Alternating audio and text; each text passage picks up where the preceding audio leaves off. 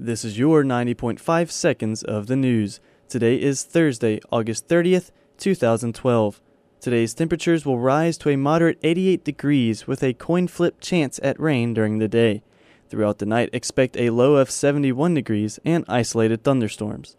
By the time of its now infamous pool party Friday, the Woodlands was already in the throes of an eventful week. Starting that Wednesday, Richland County Sheriff's deputies responded to at least 7 incidents in 5 days at the off-campus apartment complex, including a fight that ended with gunshots. Mike Swope, marketing director at the Dovetail Companies, which owns the Woodlands, says that the complex has security on site and declined to comment further on the incidents. The Seidokan Aikido Club hosted a self-defense demonstration Wednesday at the Strom Thurmond Wellness and Fitness Center. 7th degree black belt and USC psychology professor Doug Waddell explained Aikido's philosophy and demonstrated key self-defense techniques like dynamic relaxation.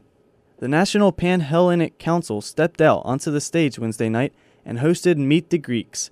It was a part of introducing the council's 9 fraternities and sororities, as well as showcasing their talents to the standing room only crowd in the Russell House Ballroom. In sports, South Carolina coach Steve Spurrier says the Gamecocks' goals have gone past a winning record.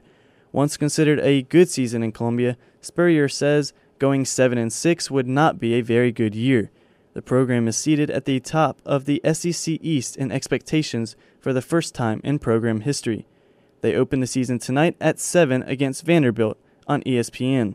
Students looking for somewhere to watch the game can find 4 locations in Russell House on the 2nd floor as part of a viewing tailgate being hosted by student government.